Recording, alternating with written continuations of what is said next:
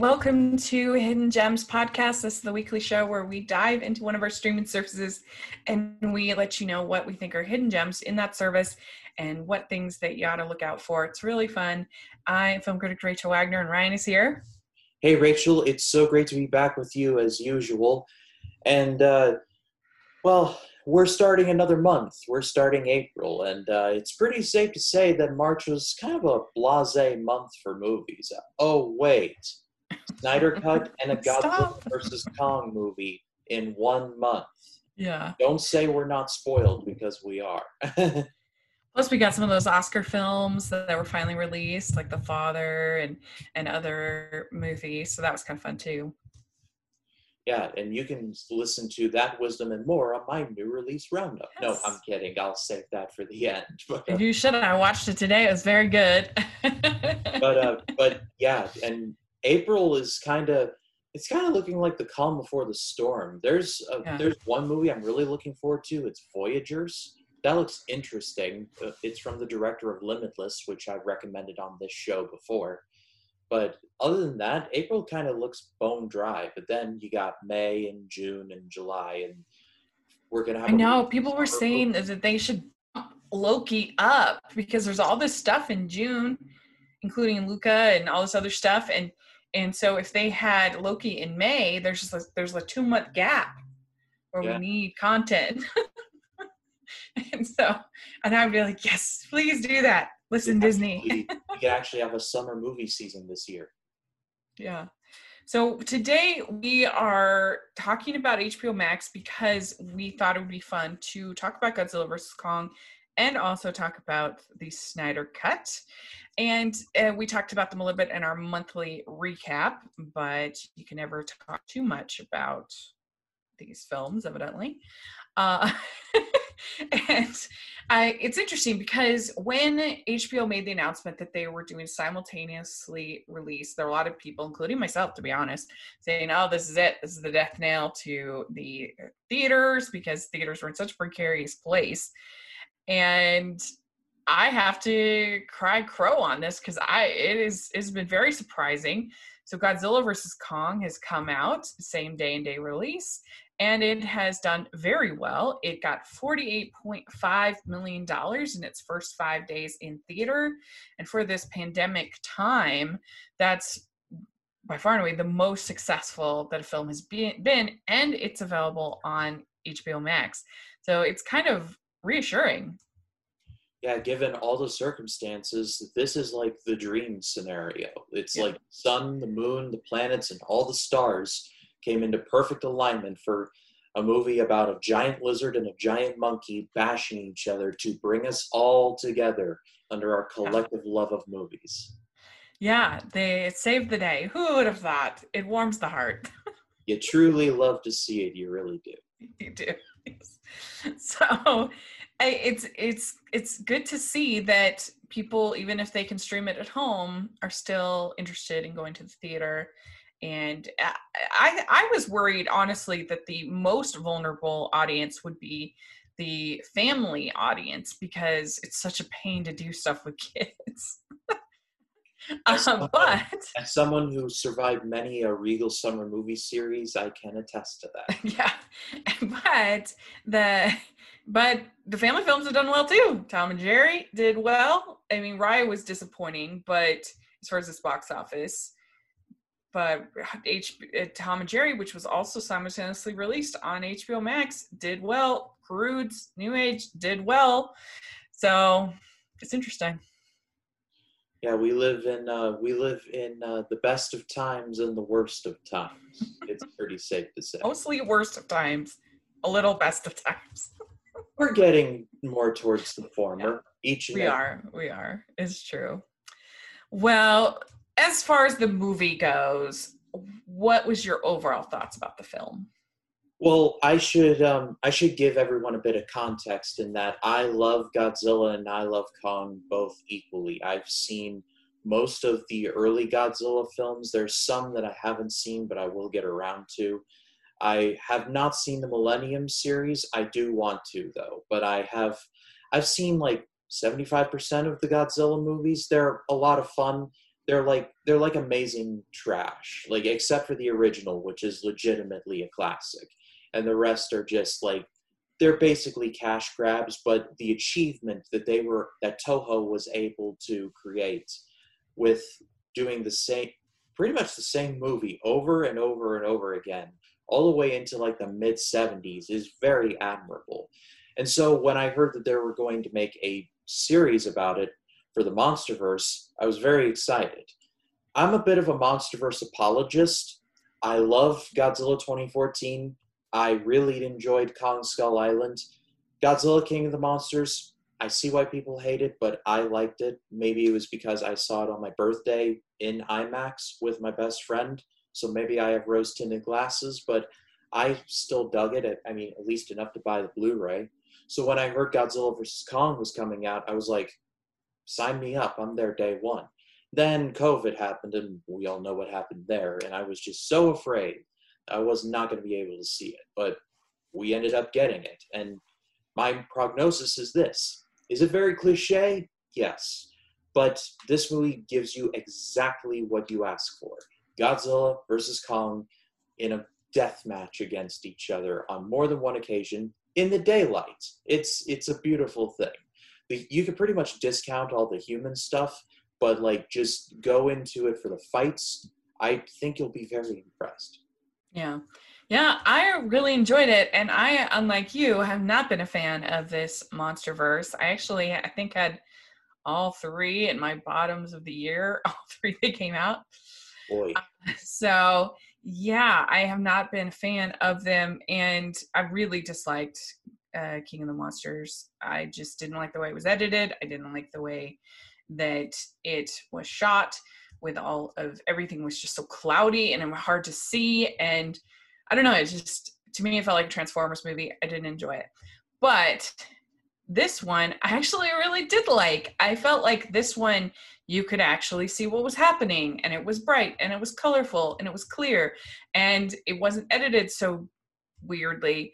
And as far as the human characters, I thought that the Kong side of things was a lot stronger than the Godzilla side of things. Mm-hmm. Particularly that little girl, I thought she was very good. I liked it as well, but every time that I saw Kong and the little girl interacting, I was just like, Hogarth Hughes from the Iron Giant has entered the chat. All I was expecting Kong to do in that moment was just go like, Superman, or something like that. Yeah, that's fair. I was okay with it. I thought she was very good, very captivating, and pretty impressive. That's her first role, like, of any significance. She's a really good actor for having literally no dialogue except for sign language. Sign language counts.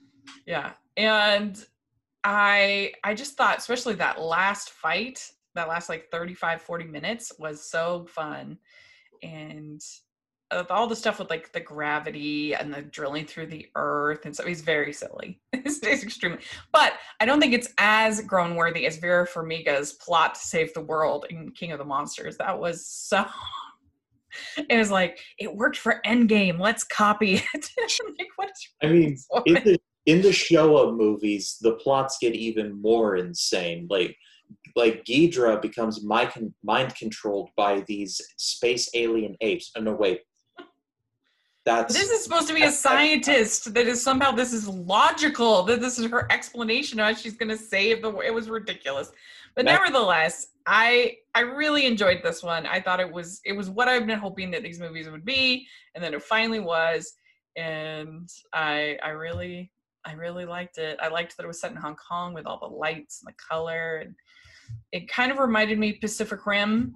I don't think it's quite as good as Pacific Rim, but it was fun. Yeah, in Mechagodzilla, his first appearance, he was controlled by intergalactic space apes. No, I am not kidding. That was actually the plot. So it's based in the silliness. You just have to embrace it. I am very behind on Godzilla. I've only seen from the Emmerich movie Up. I've never seen anything else, which is terrible. Poor soul. So it's a big blind spot. I actually have it coming up in my blind spot series to watch the original. I have seen more King Kong, but I I haven't seen all of them, but I've seen more of them. And I absolutely love the original King Kong. It's amazing. Oh, So yeah. anyway, what would you give Godzilla vs. Kong 1 to 10? Is it possible to give like a no, I'll give it an 8. Human stuff aside, the fights in this are legitimately awesome, and like my favorite is the ending between Godzilla Kong when they team up against. Should I spoil what it is, or should I just leave it alone? The ending, you can go for it. It's fine. The ending where Godzilla and Kong team up against Mechagodzilla was legitimately awesome, and Kong's kill at the end where he just rips Mechagodzilla's jaw off and he's like, ah! Yes, good. Yeah. This is a cinema. I also appreciated the fact that they had the podcaster as one of the lead characters. I thought it was...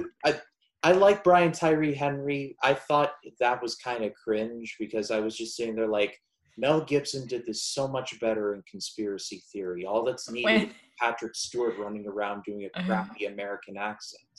Well, when he comes up to Kyle Chandler amongst all the chaos, and he's like, "Will you be on my podcast?" I was like, "Yeah, that's true. I did. That's accurate. That's accurate." I thought of you in that moment. Yes, that's right. I'm glad. Anyway, I also gave it an 8 out of 10. I really enjoyed it. I said, and that's the admittedly overused word to describe Godzilla vs. Kong, fun. It has enough story to facilitate Kong and Godzilla fighting it out. And when that fight happens, it delivers. Junkie XL helps things along with an energetic score, and it all makes for a classic spectacle time at the movies. And that's not something I've been able to say with this franchise so far. I think Junkie XL is low-key one of the best composers going right now. Yeah. Like or dislike the movies that he's involved with, his scores are usually the best part. Mm-hmm. Speaking of Junkie XL, let's talk about his other big film. Oh, boy. In March, Zack Snyder's Justice League. And everybody on this channel knows my rocky relationship with the DC cinematic universe. I have been mixed, but I did actually enjoy the original Justice League. I thought it was fun. I had a good time with it. I said it was a hot mess at the time, but it was my kind of hot mess. I liked seeing Superman back to his truth, justice, and the American way. I liked the action for the most part. And overall, I just had fun watching it. And so then we get this Snyder Cut, long asked for, long hashtagged. And it's a 4-hour cut. And in my review, I said, it is best described as an event, like something you watch in an amusement park, only 4 hours long. Writing a review of this event then becomes difficult. How do we judge its quality when it is a unique beast? He said, my main response after 4 hours is, it's fine. I liked most everything with Wonder Woman. Aquaman sections were bland.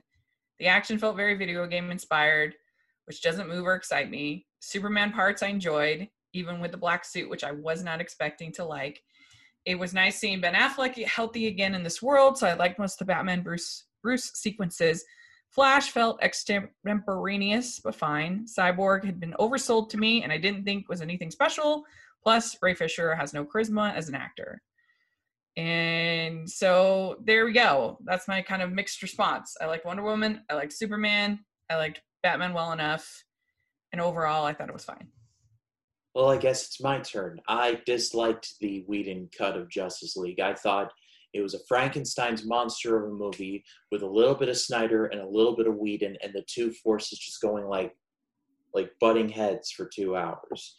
But as far as the Snyder Cut goes, I treated it like the Loch Ness Monster. There were a group of people who obsessed over it, and there would be like, hey, Snyder Cut's coming out in 2 days. You see, you'll be proven wrong. And I'll just be like, sure, Jan, I'll believe it when I see it. But shut my mouth. It actually got released. And not only did it get released, I enjoyed the heck out of it. It is very long. I don't think it's perfect. But what I do respect about it is that Zack Snyder got to tell the story that he wanted to tell. There's a definitive vision. and like it or dislike it, this is definitely a Zack Snyder movie. There's no ifs, ands, or buts about it. I can't remember if this was Alonso Duralde's review or somewhere else, but the reviewer described this movie as black licorice. You're either going to love it or think it's the worst thing ever made. I'm hashtag all licorice matters, so I really loved this movie. Yeah, that was Alonso's review, and I gave it a 6 out of 10. I gave it a fresh on Rotten Tomatoes, so don't come at me. I gave it a fresh. It's fresh. Relax. I think it succeeded in doing what it set out to do. I think it was entertaining enough. It was a little bit slow and, it was a little bit laborious at times. But again, I liked Superman. I liked Wonder Woman. And I realized watching this movie that they are by far my favorite. I am not surprised by this revelation. And I don't like Aquaman. I think Aquaman is a snooze. He's not for me. So that's fine. I will give one kernel of credit.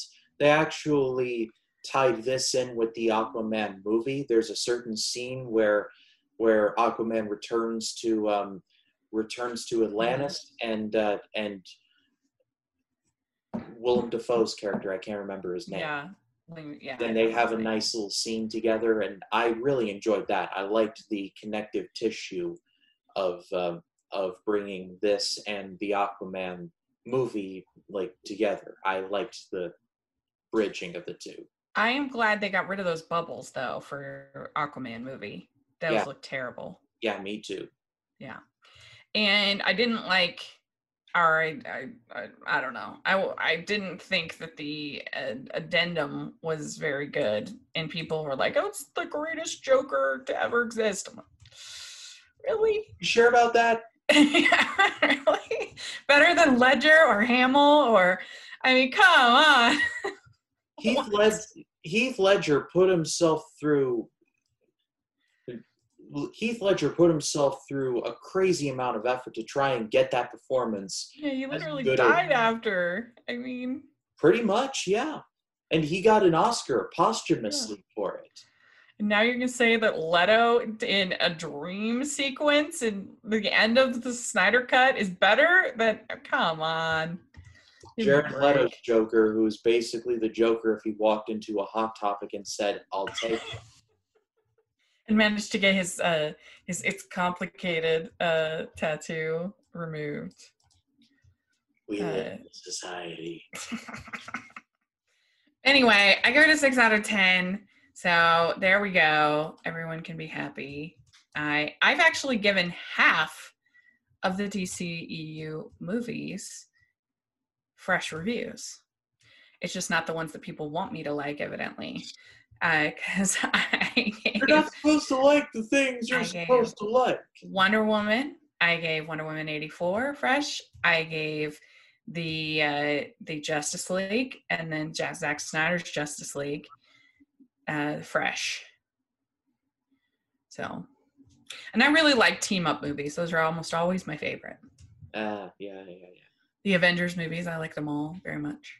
I'm just patiently waiting for my Thundercats movie because Adam Wingard is going to be writing and directing that, and so I have waited very patiently and longly for a Thundercats movie. So now is the time. I loved X-Men Days of Future Past. That one was the best. So there we go. So we talked about the two big releases on HBO Max. Now we're going to give just 4 recommendations this time because we knew we would be taking up quite a bit of time with those films. And so I wanted to start, it's not really a hidden gem, but I want to talk about it anyway. Is the other big release to come to HBO Max April 1st is The Nanny. All of 6 seasons are now on HBO Max, and they're not only all 6 seasons, but they are the unedited the original as aired episodes. So instead of being as they were for syndication, which sometimes they include more advertising time, so they cut things down. This is the original aired episodes. That is from Fran Drescher herself, who I got to interview as part of my podcast, The Francast. It was so exciting. We got to have her on because we've been covering The Nanny on The Francast, me and my friends, and that was pretty wild. And you've interviewed her twice now, right? I've interviewed her twice, so we're pretty much best friends. I was going to say, I was working on Thursday or Friday, and I heard a squeal of glee from like the westerly side of things, and I'm like, Rachel's interviewing Fran Drescher, isn't she? And sure enough, I was right. That's right. I love her, and I love The Nanny. It's my comfort show. It's my go-to show when I'm in a bad mood. I just love it. I think it's so funny, and it's such a great romantic comedy in TV form. The relationship between Maxwell Sheffield and Fran Fine is so well done, and they have such a great chemistry, and I just love it. And we actually, on the Francast, covered the big wedding this weekend. So it was like perfect. The week that the HBO Max gets The Nanny is the week for our podcast that we're doing the wedding, and then we got Fran on, and it was just pretty epic. So if you like The Nanny, definitely watch it on HBO Max, and you can follow us at Francast14 on Twitter. You can listen to the podcast. It's just a fun little thing that I do with my friends, and it's just been something I've always wanted to do, is do a podcast on The Nanny. But then once the pandemic hit, I was like, why not do it? Let's do it. You're not going anywhere, might as well. It's been great. So that's my first recommendation. So what do you have? Well, first, let's tie a bow on that. My only real memories of The Nanny is that I used to watch Nick at Night a lot. Kids, for all of you that don't remember, Nick at Night was that on the Nickelodeon channel, after the cartoons would end, they would show older shows like All in the Family and Sanford and Son until like the crack of dawn. It was great. Yeah, and one of my favorite shows on there was The Fresh Prince of Bel-Air. We all know what that show is. Launched Will Smith's acting career. James Avery was excellent as Uncle Phil. I could talk about Fresh Prince for days, but I'll save that for another time. What always came on after Fresh Prince was The Nanny. And I saw those bumpers just forever and a day. Just be like, coming up. And then Fran Drescher be like, oh, hi. And then like the over-the-top voice and be like, The Nanny, coming at 9 Eastern, only on Nick at Night. See, you missed out. You should have followed those bumpers, and you would have had a lifetime more joy. Suppose so. Well, speaking of, I mean, isn't the Fresh Prince of Bel-Air reunion on HBO Max?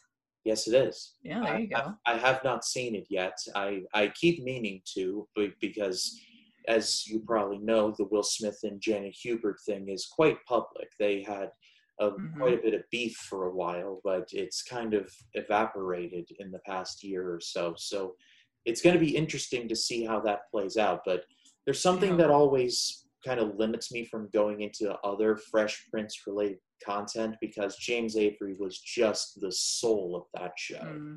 Like he could do it all. He was a Shakespearean trained actor, but he could also dance to Soul Man from Sam and Dave.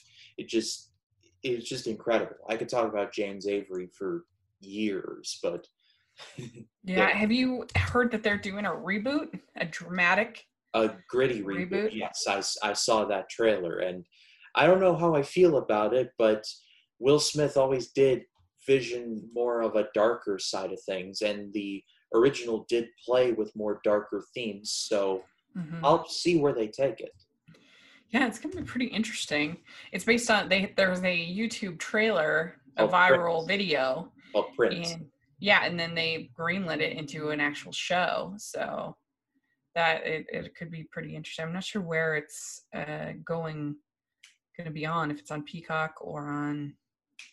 I believe they said it was coming to Peacock as an exclusive. That makes sense, because it was an NBC show originally. So anyway, let's see. So what's your first choice? So my first choice is from 1986, and it is one of my favorite musicals. It is Little Shop of Horrors.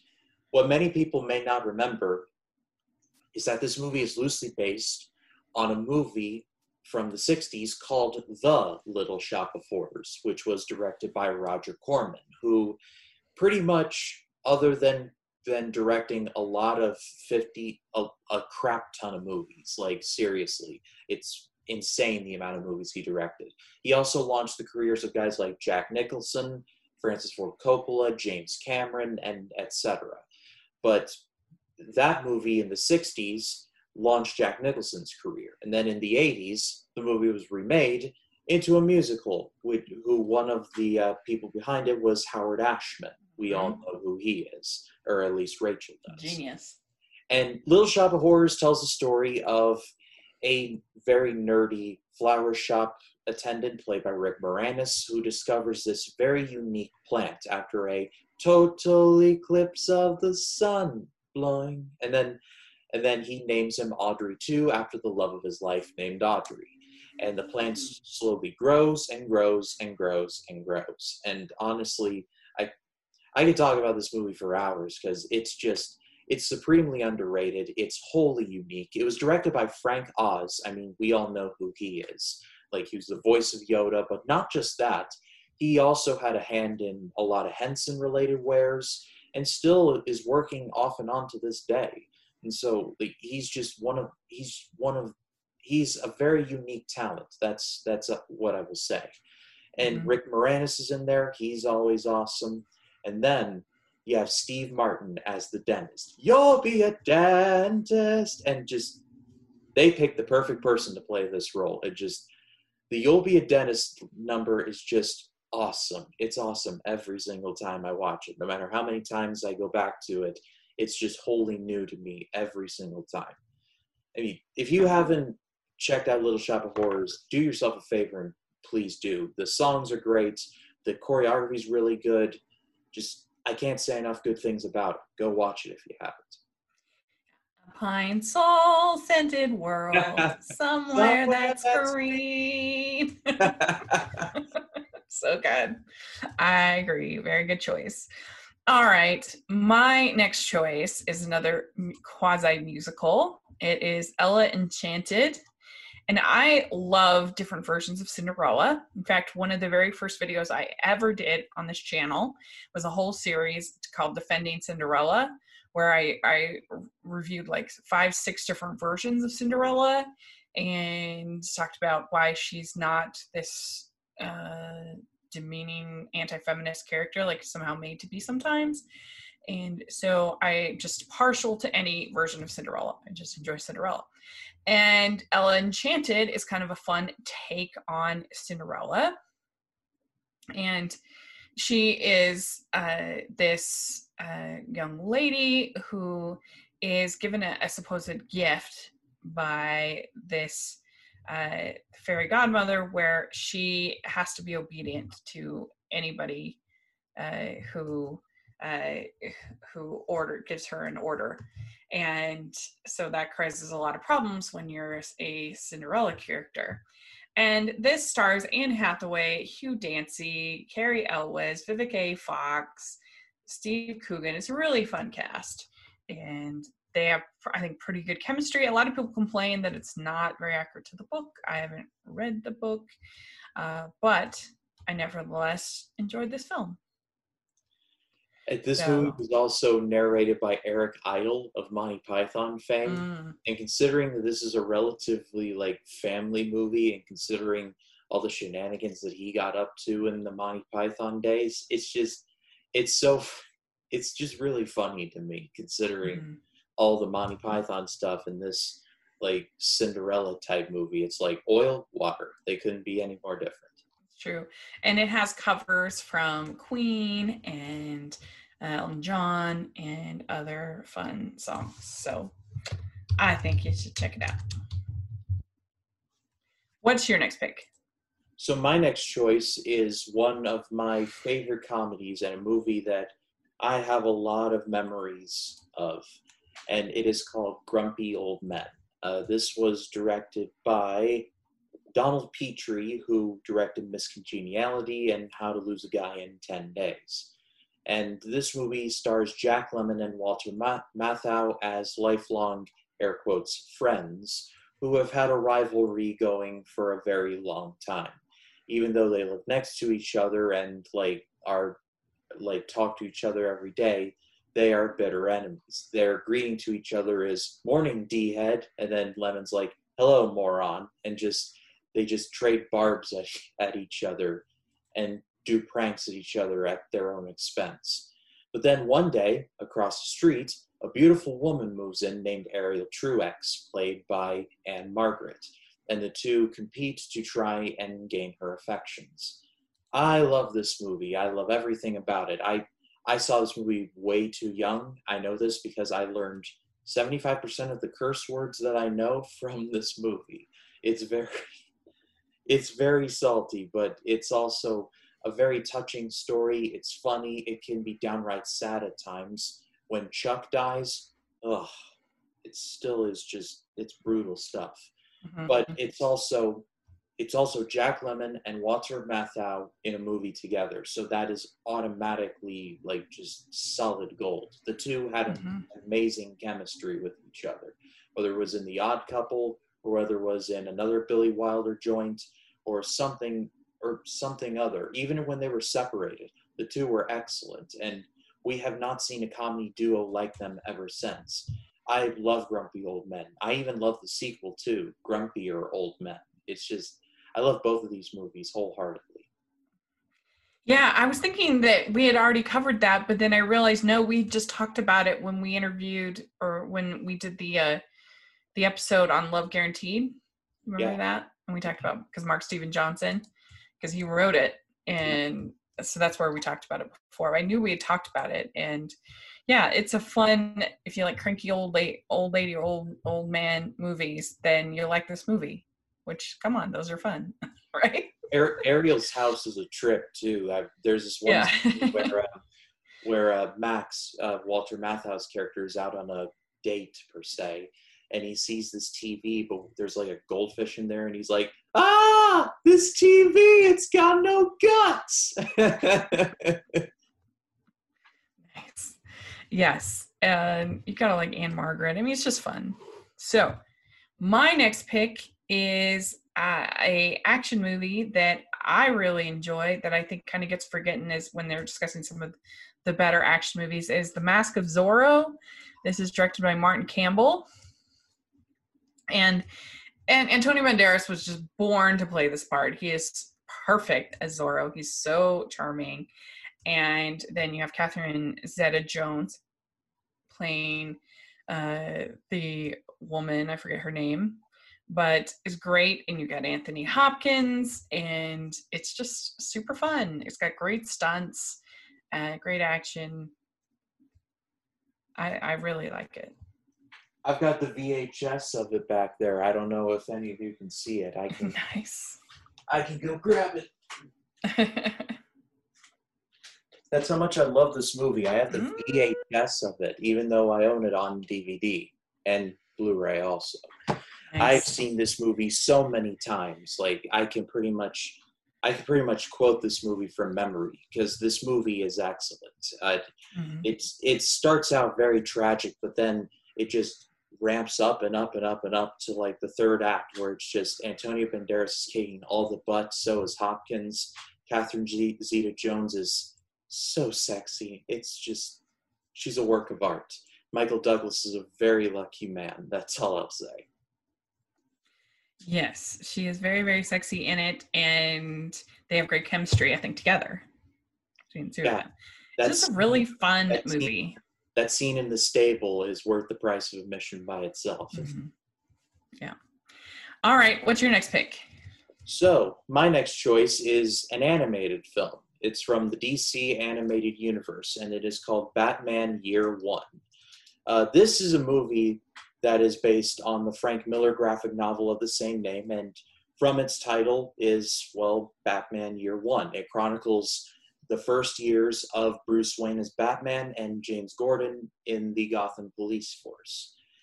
This particular movie is special because Jim Gordon is voiced by Bryan Cranston, who was just in the middle of his epic run on Breaking Bad. He was in Argo and just a bunch of other smaller movies. He was in 20,000 movies in 2012. He was everywhere. And then Batman was voiced by Ben McKenzie, who would go on to play Jim Gordon in the Gotham television show. So everything comes full circle. And when it comes to these Batman movies, I love most of them. Killing Joke is hard work, but more often than not, these are really fun to watch, and they're really faithful for the most part and bringing these stories to the screen. Frank Miller is not everyone's cup of tea. I do get that, and I do understand. But when he made Year One, it was just a masterpiece. And honestly, there's a part of me that doesn't want to see a Batman Year One movie because, well, we already got one in animated form, and it's excellent. Go check it out. I haven't seen that one, but I want to because I do like the animated Batman universe. Yeah, you also got Elijah Dushku in there, and Katie Sackhoff is in there as well. It's a pretty good cast. Oh, cool. All right. My last recommendation is from 1997. It's a movie called Wag the Dog. This is by director Barry Levinson, and it's a political satire about these that the president has been accused of sexual misconduct, and so they want to. There's only a couple more weeks till the election, and so they want to distract the American public, and so in order to get them to think there's something more important than the president's misdeeds, they develop this phony war, and they make it basically the spin thing where they trick the media, they trick everybody to getting invested in this war, and it's very well done. You have Robert De Niro, Dustin Hoffman, Anne Heche, Woody Harrelson, Jim Belushi, Dennis Leary, Willie Nelson. I mean, incredible. Kirsten Dunst, William H. Macy. I mean, the list goes on and on. The cast is incredible. It's like shockingly prophetic about so many different things that have happened since. I was going to say, that's incredibly accurate. About the spin and the media and even certain things like Me Too and certain other things that it's talking about. And it's obviously, it's a satire, so you have to take it kind of tongue in cheek. But I think it's what's that? Satire. Yes, satire. It's right up there, honestly, I think, with something like Dr. Strangelove. Maybe it's not, I'm not saying it's as good as that, but it's in that category of film.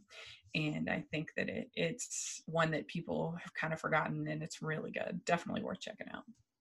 You know, a few years ago, I went on a quest to watch all of the movies from 1997 because that was the year I was born, and I got up to about 90%, and Wag the Dog is one of the ones that I have not seen. Well, now I don't really have an excuse not to watch it. Yeah, you should. Let me know when you watch it because it's funny. It's a good movie and kind of scary. Okay, I haven't watched it in a while. But a lot of truth said in jest. Right. So what is your last one? So my last choice, and this is kind of a debatable hidden gem because it's a part of a very popular and beloved franchise, but I have a lot of good memories with this, and so I want to talk about it anyway. It's Rocky Balboa. This is Rocky number 6. I have not seen Rocky 5 in a very long time, but what I do know about it is that it left a bad taste in people's mouths.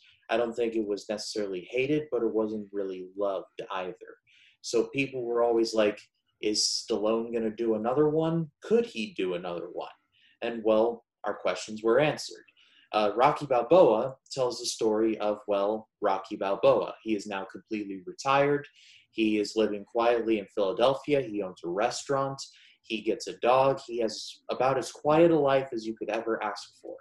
But then ESPN simulates a video game fight between himself and the current heavyweight champion, Mason the Lion Dixon. It's all fun and games, right? Well, Dixon gets offended by this because Balboa wins in the video game. And so he's like, hey, Rocky, I want to challenge you. And Rocky's like, no thanks, I'm retired.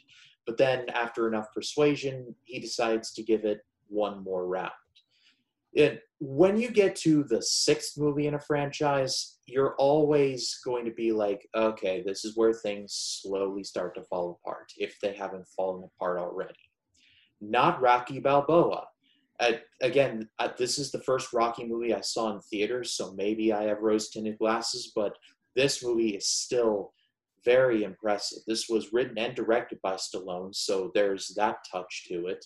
And despite all the people making fun of his voice, I think he is a very smart writer and a very good director. So there's that. You also have Stallone doing a lot of his own stunts, and he's in his 60s by this point. That's very admirable right there. You have Antonio Tarver, who this is his one and only performance in this movie, and that's sad because I think he could have gone really far. I really liked him as a villain here. And then you have Milo Ventimiglia, sorry in advance if I butchered that, as Rocky's son, and he's great. Burt Young gives one last performance as Paulie, and he's really good. And I like the relationship between Rocky and Marie. That could have been so phoned in, but they actually do a really good job with it. And on the whole, is this the best Rocky movie? No, I still say the first one is the best one. Everyone else is just playing for second banana. But Rocky Balboa, for a 6th movie, is far better than it has any right to be. Yeah, I think I remember enjoying this film. I've always said I wish they would do the Rocky 4 robot movie. Don't put it past them; they might actually do it. They that was probably peak Rocky, and then no, just kidding. But no, this is a lot of fun and a good kind of reboot. It's kind of I feel like it sort of made people ready for Creed. Yeah, this was like a perfect send off to the Rocky character, and then allowing Creed to come in and take over. And those movies have been good as well. So yeah, it was like a little hors d'oeuvre to get us ready for Creed. You laugh, but it's also kind of true. Yeah, no, it is. It is. Very good. Very good pick. All right. Well, that is our picks for this week. Let us know what you've been watching on HBO Max. A lot of interesting stuff on there. So we'd love to hear what you've been watching and what you think of our picks and what you thought of Godzilla vs. Kong and what you thought of the Snyder Cut. Be nice in the comments, please. Be polite. And Ryan, where can people find you? They can find me on Facebook, Twitter, Instagram, and Letterboxd at RyanCam20. Then there's, of course, my YouTube channel, which is just called Ryan Cam. On the stream last night, we're recording this on a Monday, so this would be Sunday. But on the stream Sunday, I passed 135 subscribers, and now I'm at 137.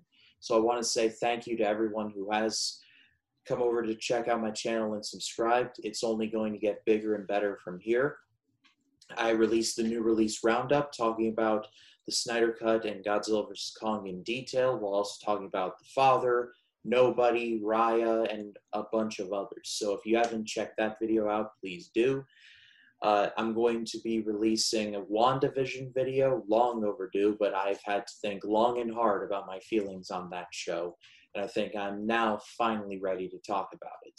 And then this coming Sunday, I'll be doing a big retrospective on the 3 Flavors of Cornetto trilogy, Shaun of the Dead, Hot Fuzz, and The World's End, and talking about those movies in depth. So if you haven't come over and checked me out, please do. I finally watched a series where I'm looking at all the Ghibli movies and just so much content coming. So if you haven't checked me out, please do. Yeah, y'all should definitely check it out. It's really good stuff. And you can find me at Rachel's Reviews, all over social media, iTunes, YouTube, and on Rotten Tomatoes. So please check that out. Also, make sure you're following the Hallmarkies podcast and check out the Francast if you want, all over the place. We also have our Patreon group and merch store. Take a look at the links for those in the description section, please. And thanks again, and we'll talk to y'all later. Bye, everyone. Peace.